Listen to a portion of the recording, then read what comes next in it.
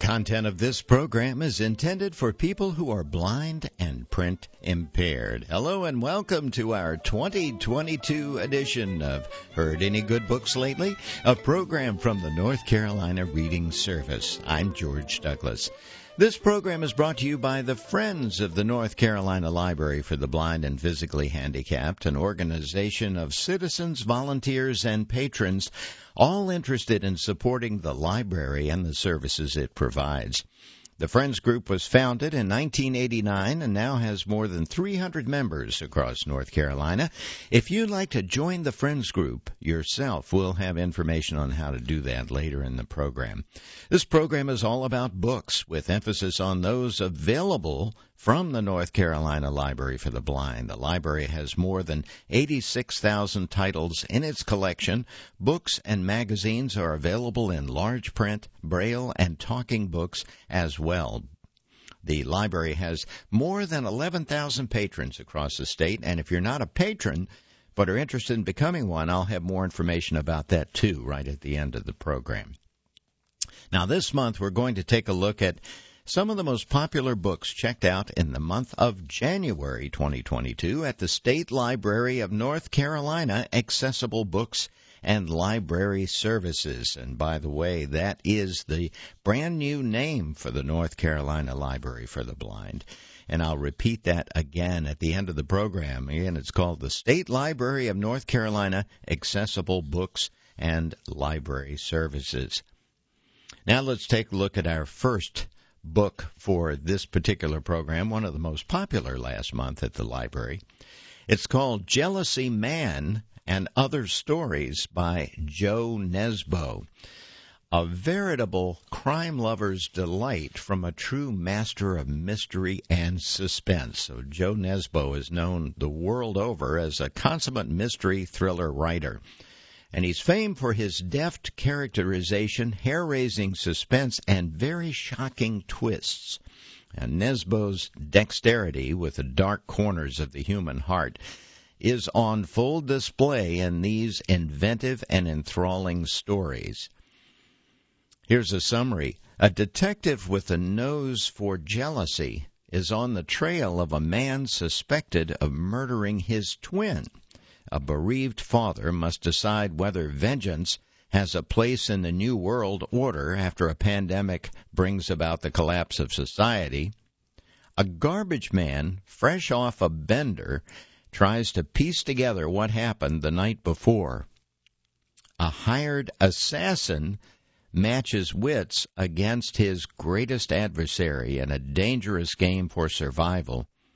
And an instantly electric connection between passengers on a flight to London may spell romance or something more sinister.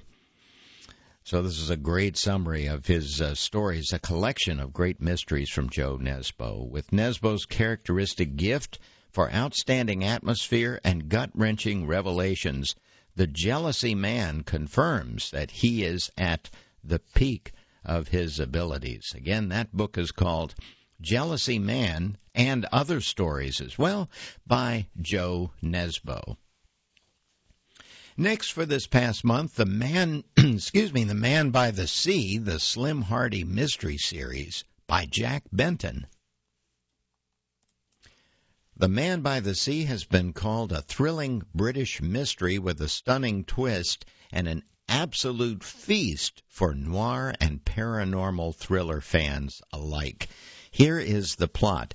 John Slim Hardy, heavy drinker and disgraced soldier turned bumbling private detective, is hired to investigate Ted Douglas, an investment banker who slips out of work every Friday to visit a desolate cove on the Lancashire coast. There he walks to the shore, opens an old book, and begins to read aloud. His wife thinks he's having an affair. Slim thinks he's just going insane, and the truth is more incredible than either one could imagine. The Man by the Sea is the sensational debut novel by Jack Benton, a classic story of love, betrayal, murder, and intrigue. Again, it's called The Man by the Sea, the Slim Hardy Mystery Series by Jack Benton. And it's brand new, and it sounds like a good one.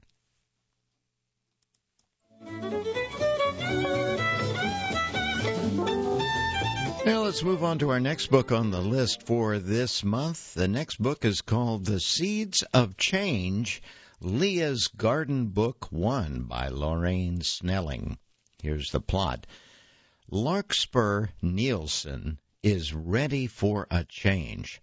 Now, her parents have passed on, and her older brother is successfully running the family business. She bristles at the small-mindedness that permeates life in her small Ohio community, and she sees little chance of a satisfying future there. She has a little bit of money saved up, and after turning the tables on a crooked gambler who had fleeced several locals, including her younger brother, she can stake a new start for herself and 3 sisters. As the gambler's threats of revenge echo in her ears, she and her sisters head to Independence, Missouri to join a wagon train bound for Oregon. Well, knowing that 4 women traveling together will draw unwanted attention, Larkspur dons a disguise, passing herself off as Clark Nielsen, accompanying his 3 sisters. But maintaining the ruse is more difficult than Larkspur imagined, as is protecting her headstrong, starry-eyed sisters from difficult circumstances and eligible young men. Will reaching their goal prove too much for them? You'll have to read this one or listen to this one and find out. It's called The Seeds of Change, Leah's Garden Book 1 by Lorraine Snelling. Now here's a book by a very popular author that I think you will enjoy, and this is a nice summary and review of this particular book. It's a review done by Kayla Provencher on November 23rd in 2021. The book is called The Stranger in the Lifeboat, and it's by Mitch Albom. Here's the plot. What if God was one of us? If not as old as time, it's a question that at least as old as Joan Osborne. In Mitch Albom's latest thought-provoking novel, The Stranger in the Lifeboat, God is one of us. He is a fellow passenger aboard a small lifeboat. Now, the book is segmented into 3 sections: land, sea, and news.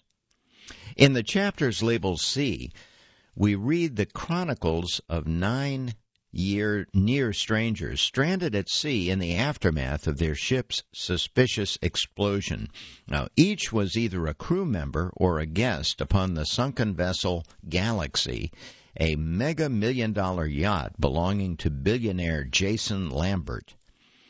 The boat harbors 2 chefs, an Olympian, a makeup mogul, a silent girl, a Greek ambassador to the United Nations, a hairdresser, a British media executive, Jason Lambert himself, and a deckhand named Benji, who chronicles the events upon the lifeboat.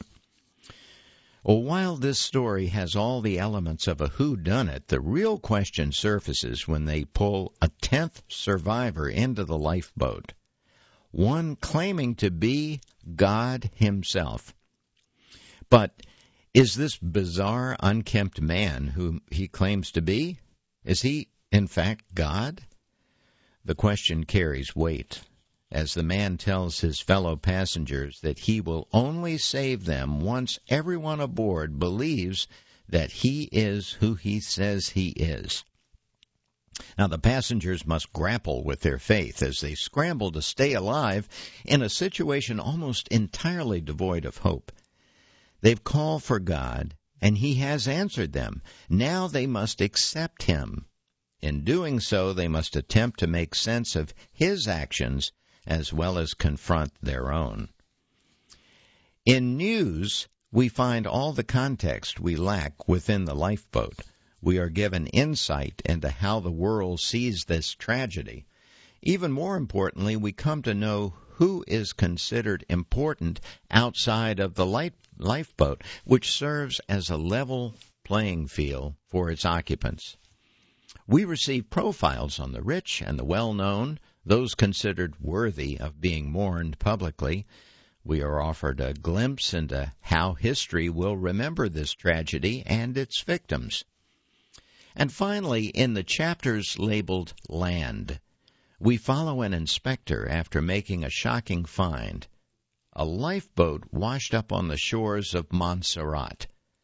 Led to the site by a strange man, the inspector searches the wreckage and becomes consumed with a diary preserved in a small plastic bag.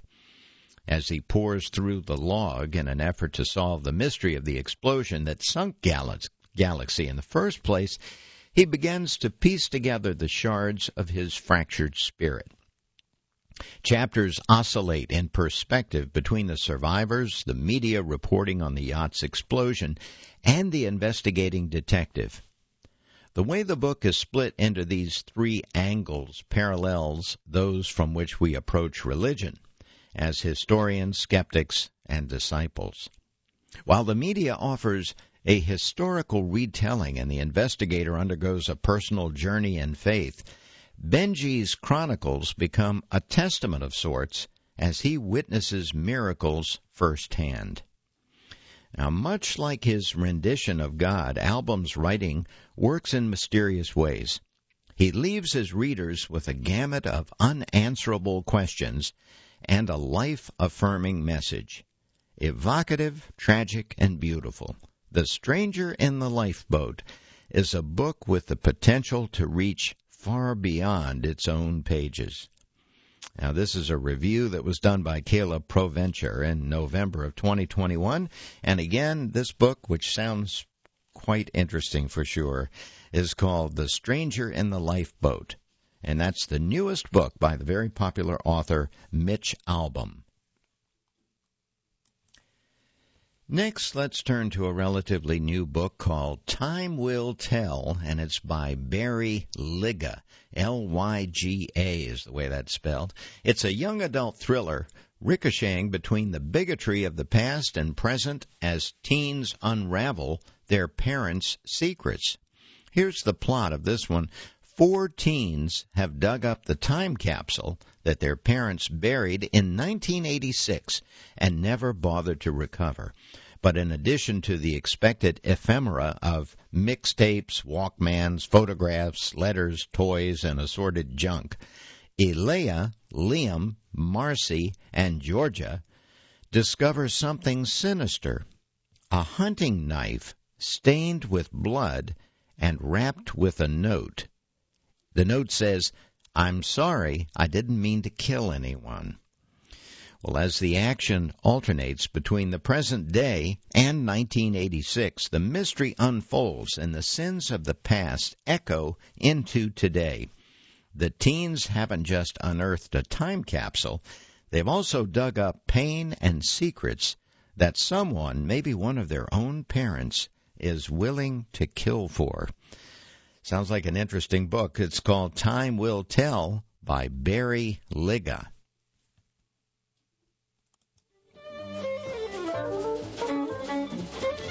And you're listening to Heard Any Good Books Lately, our February edition, exclusive production of the North Carolina Reading Service. I'm George Douglas. I hope you're enjoying the program today. Thanks for joining me. Next, we're going to take a look at a book called The Memoirs of Stockholm Sven by Nathaniel Ian Miller. Here's the plot. A Swedish trapper relates his unique life with insights about friendship, hardship, and solitude. Sven Ormsson lives in a tiny cabin in Spitsbergen, a Scandinavian island with precious little between it and the North Pole, way up there in the north. In 1917, he'd suffered grotesque injury to his face in a mining avalanche and acquired one of his nicknames, which is Sven One-Eye. Well, some turn away from the sight of him in disgust, though he has a circle of friends and family. I resolved to spend my life alone, he writes, so he's drawn to the monastic life of a trapper and appears content with books, correspondence with his sister Olga, and the occasional company of folks like the Scotsman Charles McIntyre, who sees in Sven a fellow bibliophile perhaps in need of a friend. So Sven is seldom alone for long stretches. He is self-deprecating about the topographic eccentricities of his face that, well, to some were a nauseous curiosity. But he seems not terribly bothered by it or by the fact that some call him Sven the Seal F-worder, if you get what that means. I hate to say that word on the radio here. Sven the Seal F-worder. Well, anyway, you look like a bear chewed you up and shat you out, he's told. You were never very handsome to begin with. Well, fortunately, he disdains pity, the only thing worse than flagrant antagonism, and he's modest about his skills. I trapped with something that outshone total incompetence, sometimes proceeding tentatively like an old lady upon cobblestones. The Arctic climes must breed self-reliance and toughness, which are evident even in Sven's two dogs, memorable characters themselves. His first canine, Eberhard, is a fractious, willful brute. Those are in quotes. That is sometimes his only companion. Meanwhile, Europe convulses in 2 world wars, and he'll be lucky if the madness of civilization doesn't affect him. Sven's ugliness is only skin deep, and readers will love the beauty and depth of his story. That sounds like a fascinating book to me. That is called The Memoirs of Stockholm Sven by Nathaniel Ian Miller. Now let's take a look at a book by a very popular author, Karen Kingsbury. This one is called Forgiving Paris, a novel by Karen Kingsbury.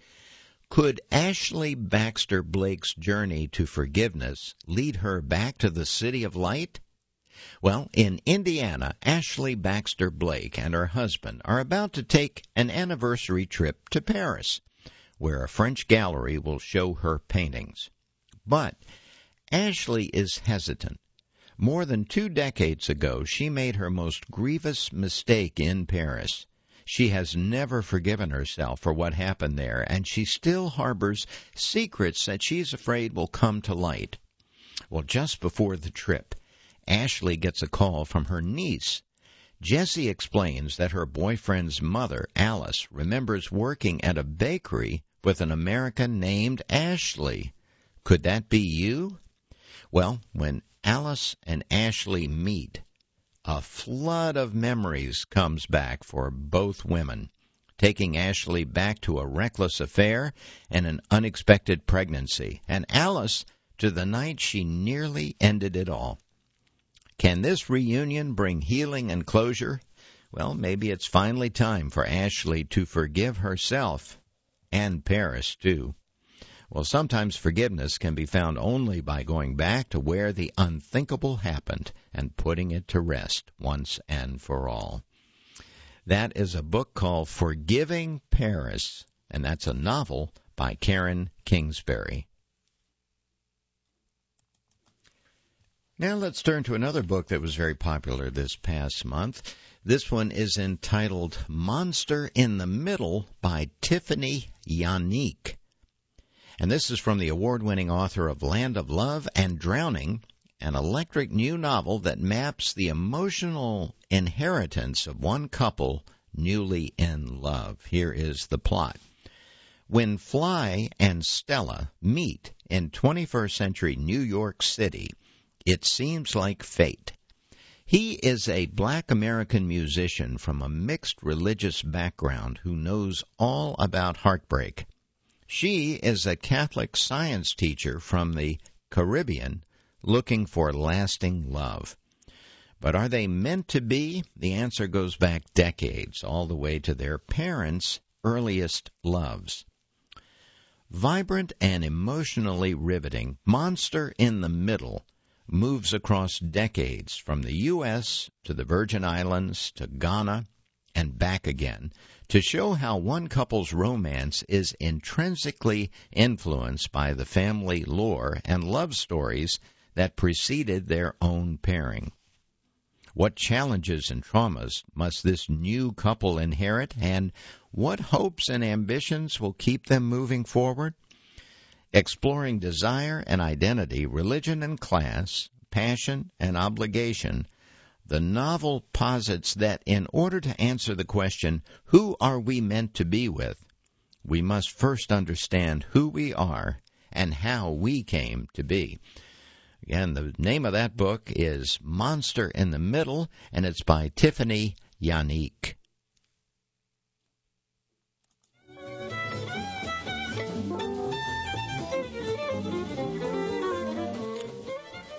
Now let's talk about another book that was popular last month and the previous month as well. This one has been up in the top 10 for a couple of months here, but it is worth reading through again. It is called No Cure for Being Human and Other Truths I Need to Hear, and it's by Kate Bowler.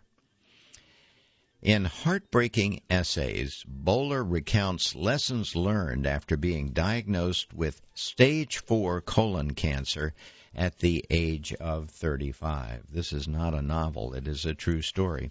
An associate professor of Duke University Divinity School, she thought that everyone had limitless choices before receiving the grim diagnosis that pegged her survival odds from cancer at 14%. Hope for the future feels like a kind of arsenic that needs to be carefully administered, or it can poison the sacred work of living in the present. While mourning the loss of a future with her husband and 2-year-old son, Bowler enrolled in a clinical trial for a new immunotherapy drug and miraculously was one of 3% of patients to successfully respond to it. Now, after searching her whole life for a formula for how to live, she writes, cancer treatment had provided the clearest one of all. Bowler's strong faith is present throughout the writing, refreshingly, never feels overtly religious. More than anything, her convictions underscore the importance of living one's life on one's own terms. Someday, she says, God will draw us into the eternal moment where there will be no suffering, she writes. In the meantime, we are stuck with our beautiful, terrible finitude. Those in need of a wake-up call will find it in this breathtaking narrative. It sounds like a wonderful book, and as I say, it has been very popular at the Library for the Blind. This is the No Cure for Being Human and Other Truths I Needed to Hear, and it's by Kate Bowler, who's an associate professor at Duke University Divinity School. The next book we're going to look at is a novel, and it's called Two Sisters Detective Agency by, of course, James Patterson. And from the world's #1 best-selling author comes a thrilling new standalone novel where a detective duo of sisters finds themselves in the crosshairs of a dangerous and lawless group. Now, here's the plot for this one. Attorney Rhonda Byrd returns home after a long estrangement when she learns her father has died. Now, there she makes two important discoveries. Her father stopped being an accountant and had opened up a private detective agency.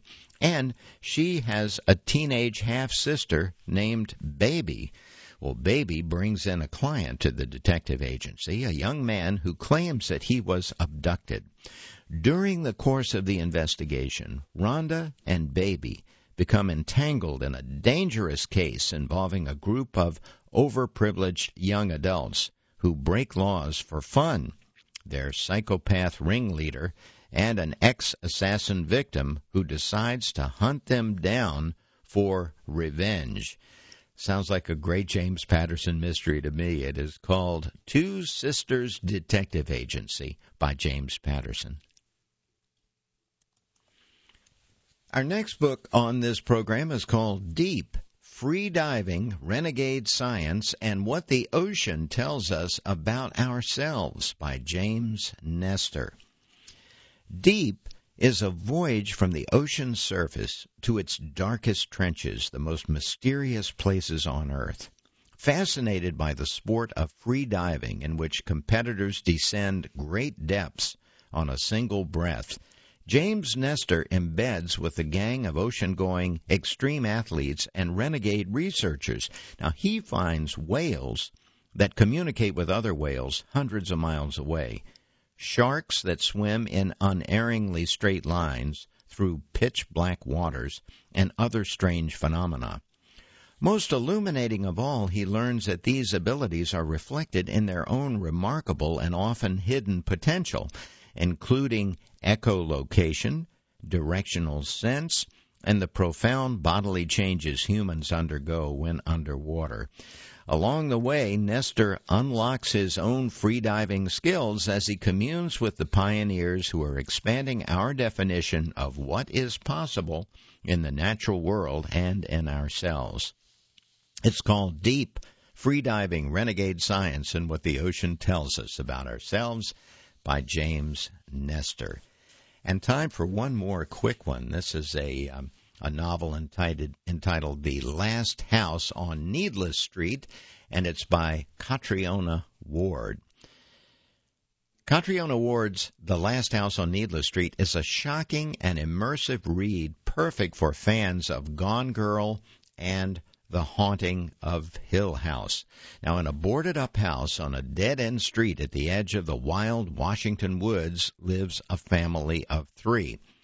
A teenage girl who isn't allowed outside, not after last time, a man who drinks alone in front of his TV trying to ignore the gaps in his memory, and a house cat who loves napping and reading the Bible. An unspeakable secret binds them all together, but when a new neighbor moves in next door, what is buried out among the birch trees may come back to haunt them all. So if you liked Gone Girl, I think you might like this one. It's called The Last House on Needless Street by Catriona Ward.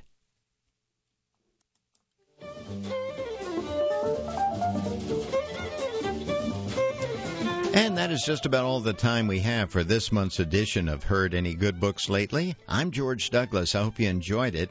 If you would like more information about how to become a patron of the State Library of North Carolina, Accessible Books and Library Services, simply Google or search for Accessible Books, North Carolina Library. Or you can call toll-free 888-388-2460. You can also use those same numbers and website to join the Friends of the North Carolina Library for the Blind. It is that wonderful organization that sponsors this monthly feature on books, and we always thank them so much for doing that. This program is intended for people who are blind or print impaired. Heard Any Good Books Lately will be available right after the broadcast at our website, ncreadingservice.org. So long until next time.